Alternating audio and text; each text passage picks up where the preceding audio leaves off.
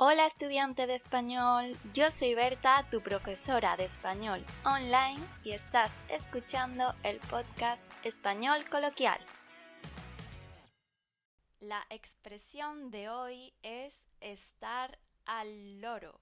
Si un español te dice estate al loro, te está pidiendo que estés atento, estés bien informado o estés alerta porque va a pasar algo importante.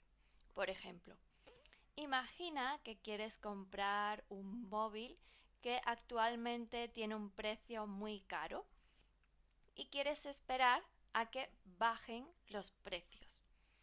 Tu amigo puede aconsejarte estar al loro el mes que viene porque van a hacer liquidación en una tienda y va a haber descuentos.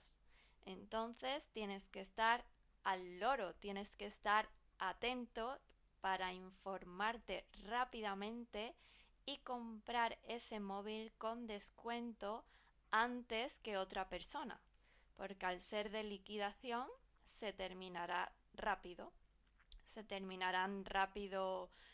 los móviles en stock, los móviles que estén disponibles. Y una vez que se terminan, ya no hay oportunidad de comprar otro a ese precio. Esta expresión se dice que viene de la cárcel, donde los presos llamaban el loro a la radio para estar informados. Recuerda que puedes ver estos episodios en vídeo desde Spotify y puedes leer los subtítulos.